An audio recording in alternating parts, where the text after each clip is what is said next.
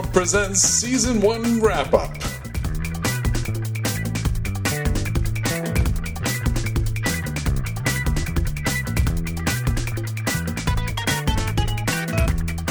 This is Gary Butterfield. This is Cole Ross. And welcome to the end of Season 1 of The Venture Brothers. Yeah, and of this show. They match up. Mm-hmm.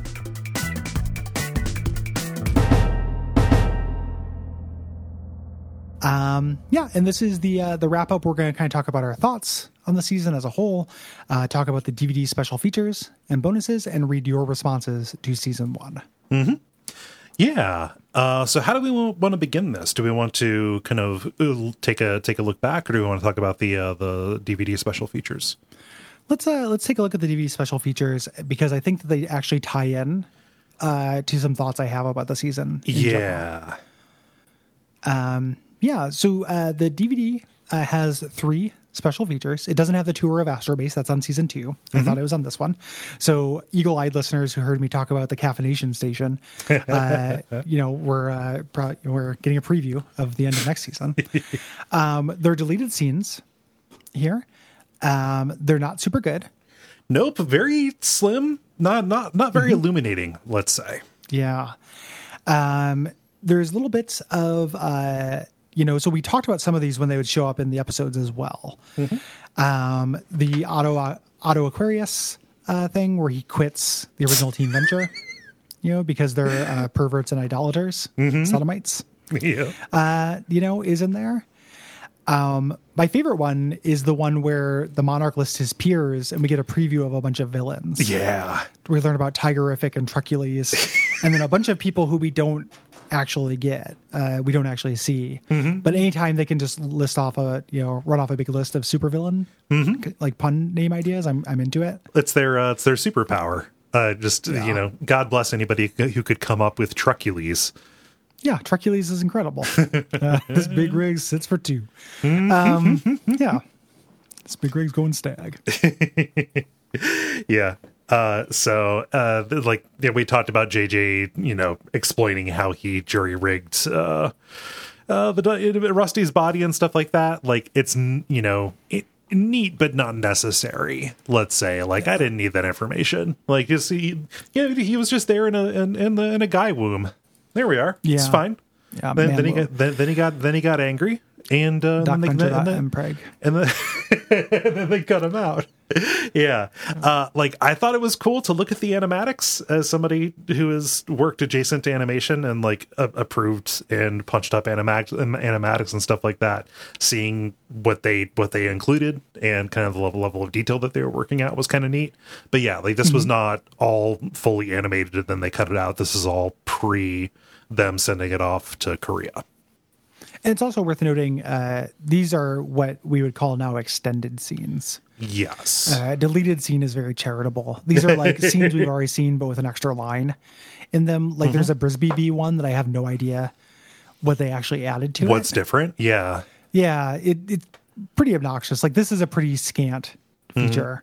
And that's fine. Like you put on the DVD what you have. Yeah. I do not blame them. They're the longest feature, and I would go as far as to say kind of like unpleasantly long. Yeah. Is the 20-minute featurette behind the scenes of the Venture Brothers movie.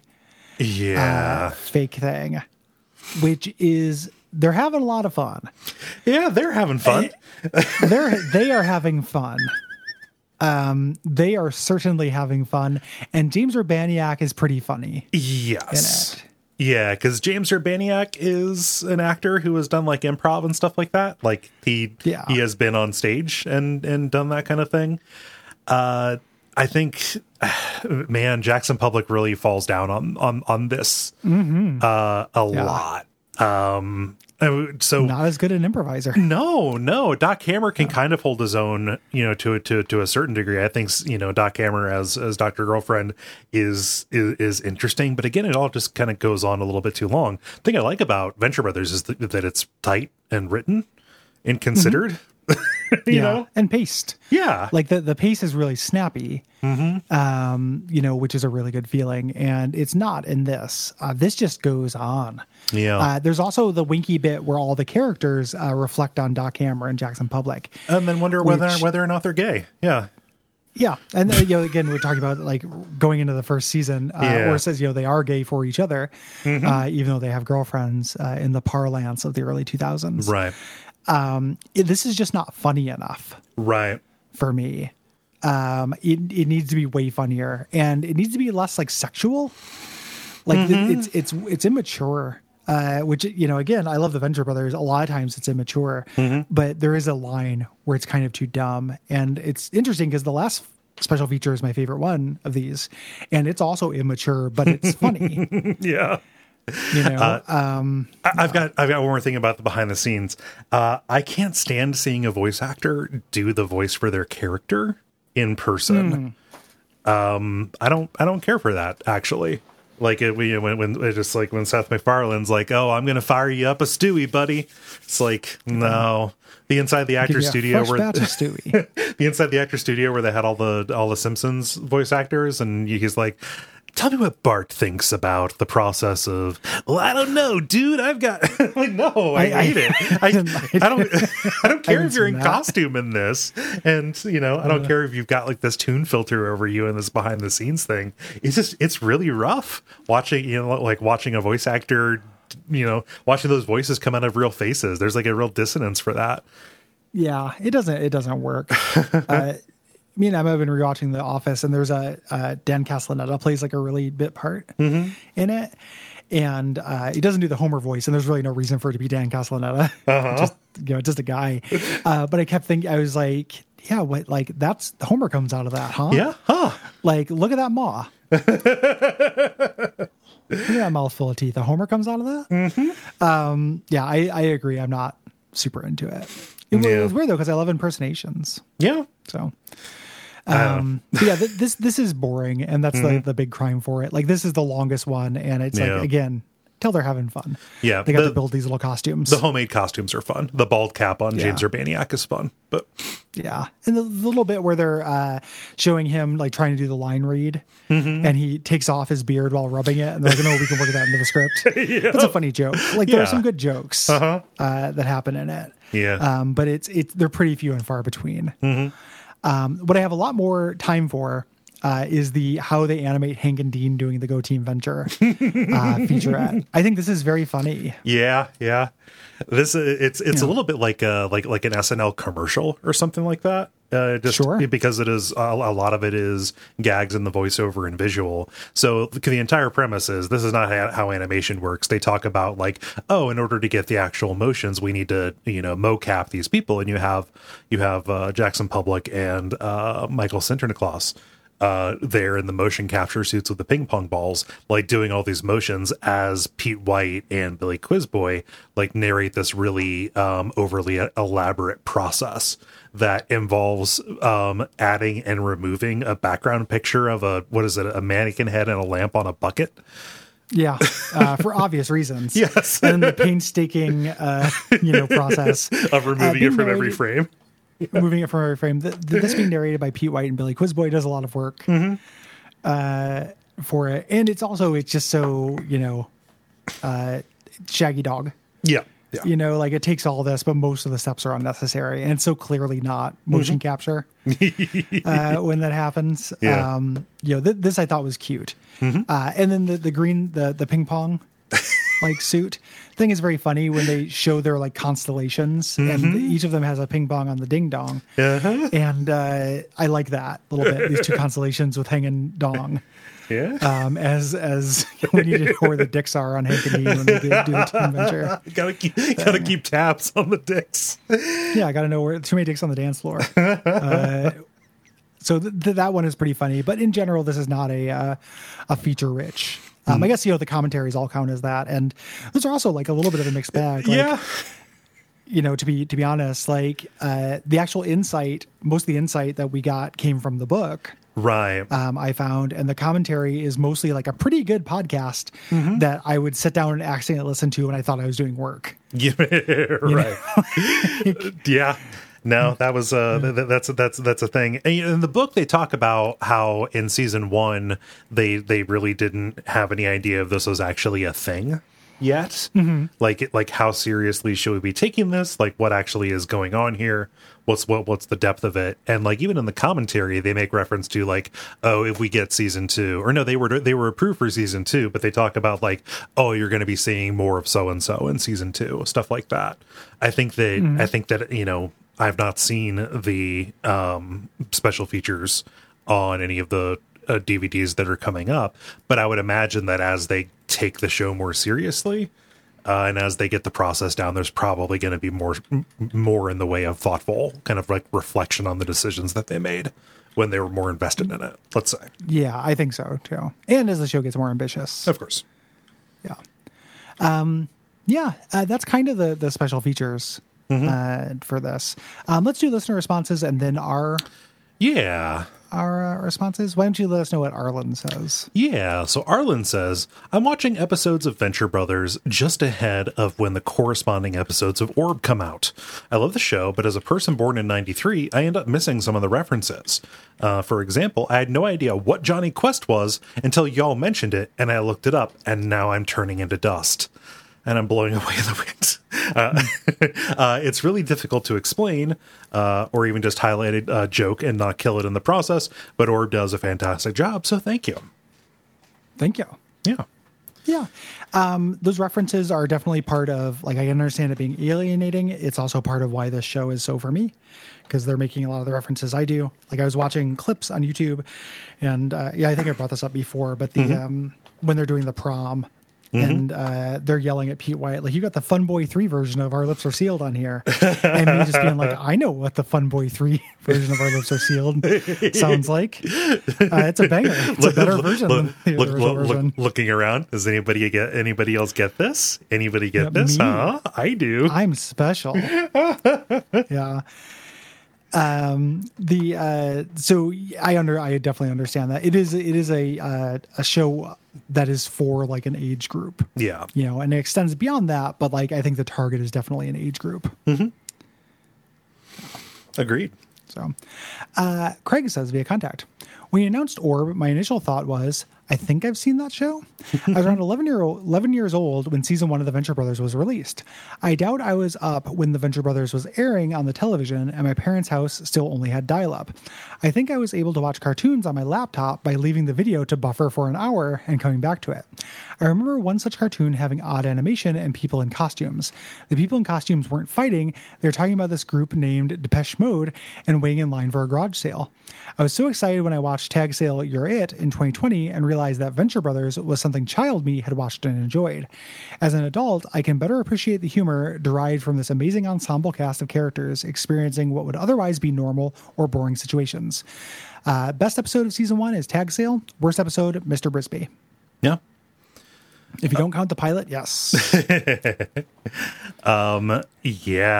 That's funny. Like, okay, I remember somebody saying the words Depeche Mode, and here many years later, that's going to be the thing that that draws me back. Yeah, I remember when I was trying to get my ex-wife into this show. And the Tag Sale episode, and then the Trial of the Monarch were the two that I used. Yeah.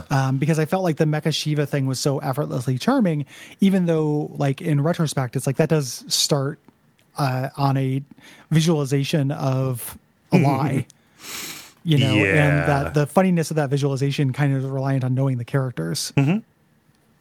But yeah, I definitely agree that, like, those are the good ones. And I'm glad that when I came to this, I was like in my early 20s. It was a good time to come to this. Yeah. If I was 11, I might have had a harder time.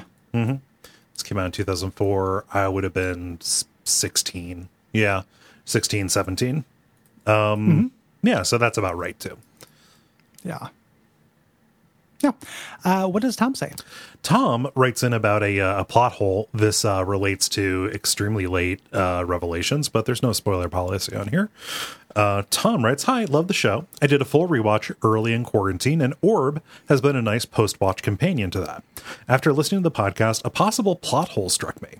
I'll try to keep this spoiler light, and it may be too tinfoil hat, but fire up the presidential time machine and hear me out.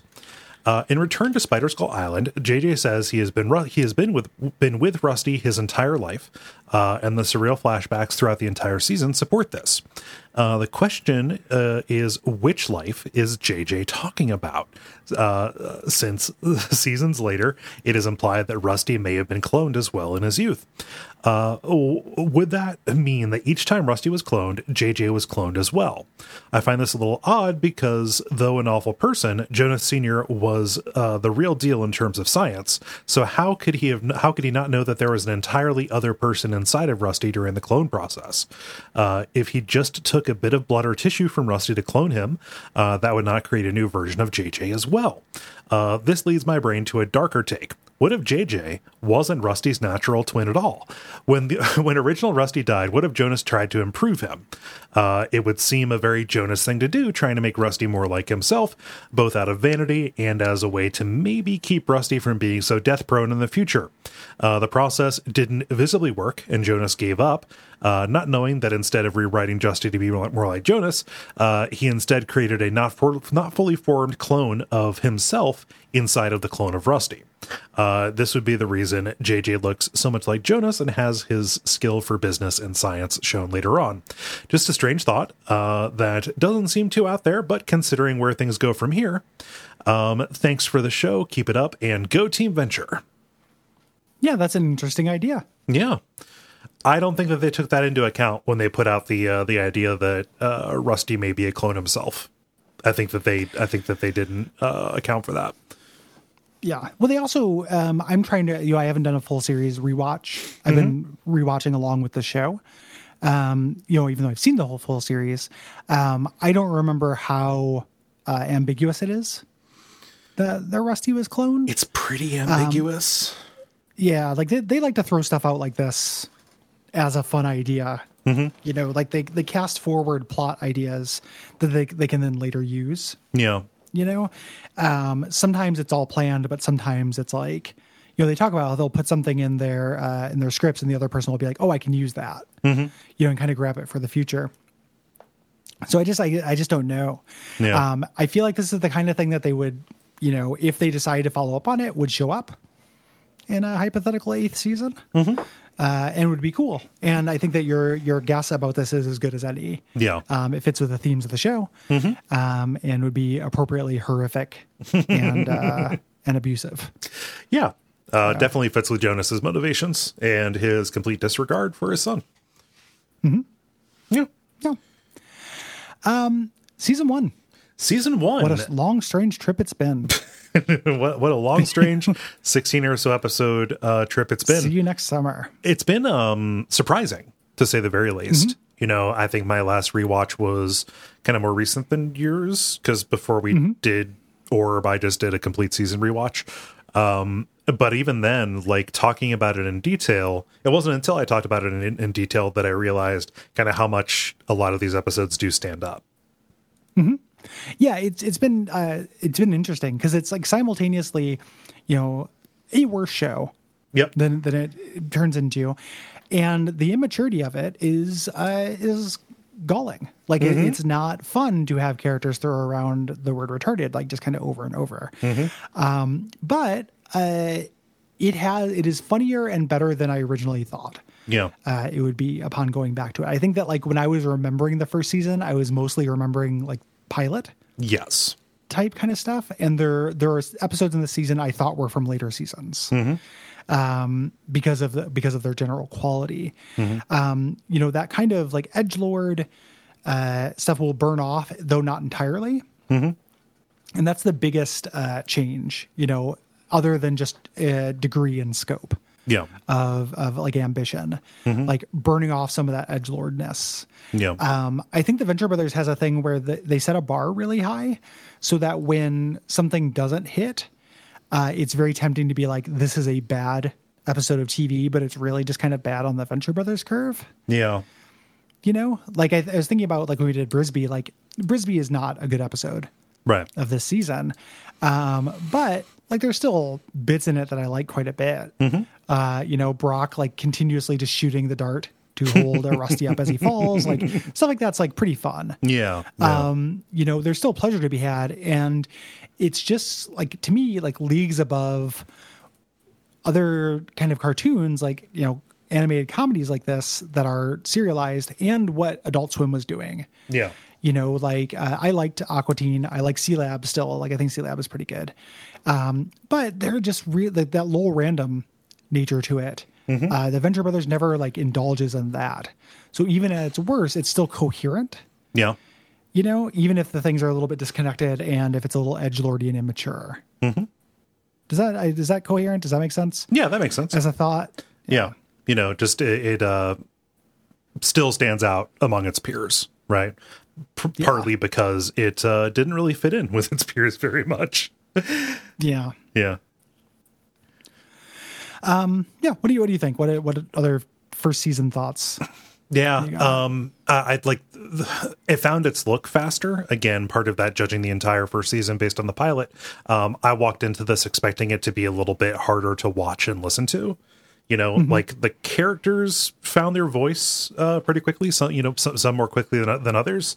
Like Hank becomes Hank so much faster than Doc becomes Way Doc. faster. Yeah. I forgot how quickly Hank hanks out. You know, and Dean still is still on the journey to becoming what Dean ultimately becomes. But Hank is like, man, does Hank get hanked? Yeah, like you know, Dean ultimately goes through a lot more growth than Hank does. I think like the way that Hank evolves is more subtle. Not you know, less rewarding for being more subtle, but it definitely is harder. You know, it's easier to look and recognize him where he is. Yeah. You know, other than that, it's interesting watching the response of people watching along with us in the Slack, and kind of gauging people's different sensitivities to the early 2000s-ness of it all. Right. You know, that element of it, which is always going to be a part where you're talking about old media, you know, says, you know, the dudes who did that Lovecraft show. Yeah. You know, is really interesting how subjective that is. Because there are things that will just like people will show up sometimes in the Slack channel and be like, man, I just watched this episode, totally bummed me out.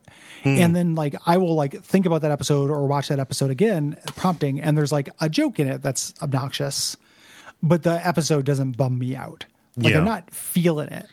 And part of it, I think, is, you know, not only was I in like a real good pocket to experience this when it was on, but I'm kind of in a good pocket to reevaluate it because I can talk about that stuff, but it doesn't cross-contaminate very much. Yeah. You know, it's something I'm able to compartmentalize pretty well. Like, yeah, it would suck if it would be better if they didn't do that dumb joke. You know, but look at this other thing they're doing. Like, I don't want that to I don't want this baby to die with the bathwater. Yeah. You know? And, you know, along with that, it's perfectly understandable. Like, if something that they say reminds you of a hurtful thing that was thrown at you, you're not under any, any obligation. Yeah. Wrong with that. Like, nobody has to compartmentalize. Yeah. You know, but I think that, like, in terms of criticism, it's good to be able to compartmentalize and look at something holistically. Yeah.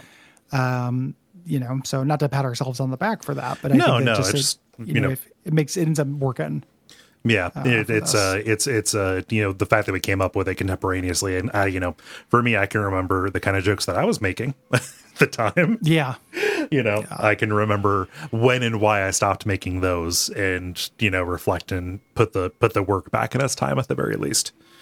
Yeah, absolutely. Yeah. Like that is one of the big surprising elements of looking at the show critically, is how many of my mirror neurons are firing in terms of sympathy for these guys stepping on landmines and saying shitty things that, like, I also said when I was that age because I was shitty. You know, again, it doesn't make it right. I would have been a better person if I just didn't do that. Yeah. I just didn't know. you know, and to me, to have sympathy for Jackson and Doc is to have sympathy for myself. Yeah. There's a weird kind of emotional resonance to thinking back on the show where these like two idiots just got to have their dream job, have fun and dress up and everything. You know, but in the process also called things gay. Yeah. You know, and it's like, well, you know, I did call things gay and I didn't even get to dress up and have my dream job and have fun, you know? I just did it for the love of the game. Yeah. It's an interesting thing to think about. And it ends up being like, as two people who I don't believe are evil, you know, I don't think these are bigots. I don't think that they're evil people. It's an interesting case study of, you know, that idea that like something I really believe in this, you know, world of, you know, canceling and stuff like that. You know, in this world of PC gone run amok. Put 30 seconds on the clock. Of the thought police running around. In this world where people are increasingly responsible for their actions and words. Yes. And are held accountable. I think that only really works if people are allowed to change. Mm-hmm. You know, if it's one strike you're out, then I don't know. I think that's too broad. Mm-hmm. You know, yes, hold people accountable. Yes, expect improvement from people, but like some people do improve. Mm-hmm. You know, some people do try to get better. And I think that like, that's worth recognizing. Not saying that any individual, like oppressed person, needs to make time for that. No, but in a grand scheme of things, like not down to the individual, I think that's worth thinking about. Yeah, if you need to say "fuck it, I'm out," you know, your life is short too, just like mine is. Yeah. We're all going to die, except for Hank and Dean until the end of season 3. Yeah. Or end of season 2, rather. Or end of season 3. Yeah. End of season 2 is the wedding. Mm-hmm. Thanks everybody for going on this journey with us. Thank you. We're not taking a break in between seasons. We're going to be rolling right into S2 with what is it? Powerless in the Face of Death. We're going to see the aftermath of the explosive conclusion to season 1. How will they move on without Hank and Dean? It's pretty weird. I don't know how they're going to do it. We also will have same kind of format as this season. We'll have a few guests this season. I'm not sure exactly who will repeat and everything. Something just as a quick note, like that is something that I've been tapping people who I know that we have like chemistry with, and stuff. It's not necessarily open, you know. Yeah. So if and the reason why I say that is somebody asked me on Twitter if they could guest on it, and it's like that is flattering and nice. But right now we're just keeping a tighter control on that because on-air chemistry is something that is hard to control for. Yeah. That's not personal about the person who asked or anybody who might want to ask, but like it's a different value proposition having like Jeremy on. Yes. You know, or even Zach, who we've like interacted with a lot on the Slack. Gwen. Yeah. You know, yeah. And Gwen, who is a friend. Yeah. You know, like we hung out with Gwen in person. You know, it is having that kind of vibe is something that I think that we value. Yeah. Yeah. So, yeah. I think that's about it. Think so. A great way to celebrate the wrap of the season is to leave a rating or review on Apple Podcasts or whatever directory you found this on. Yeah, we really appreciate it. Yeah. And if you want to get these episodes a week early or you want to support us, head on over to patreon.com/duckfeedtv. If you missed your opportunity to write in a response, we'll be doing another one of these at the end of season 2. Watch for the prompt to go up. And until next time, Go Team Venture.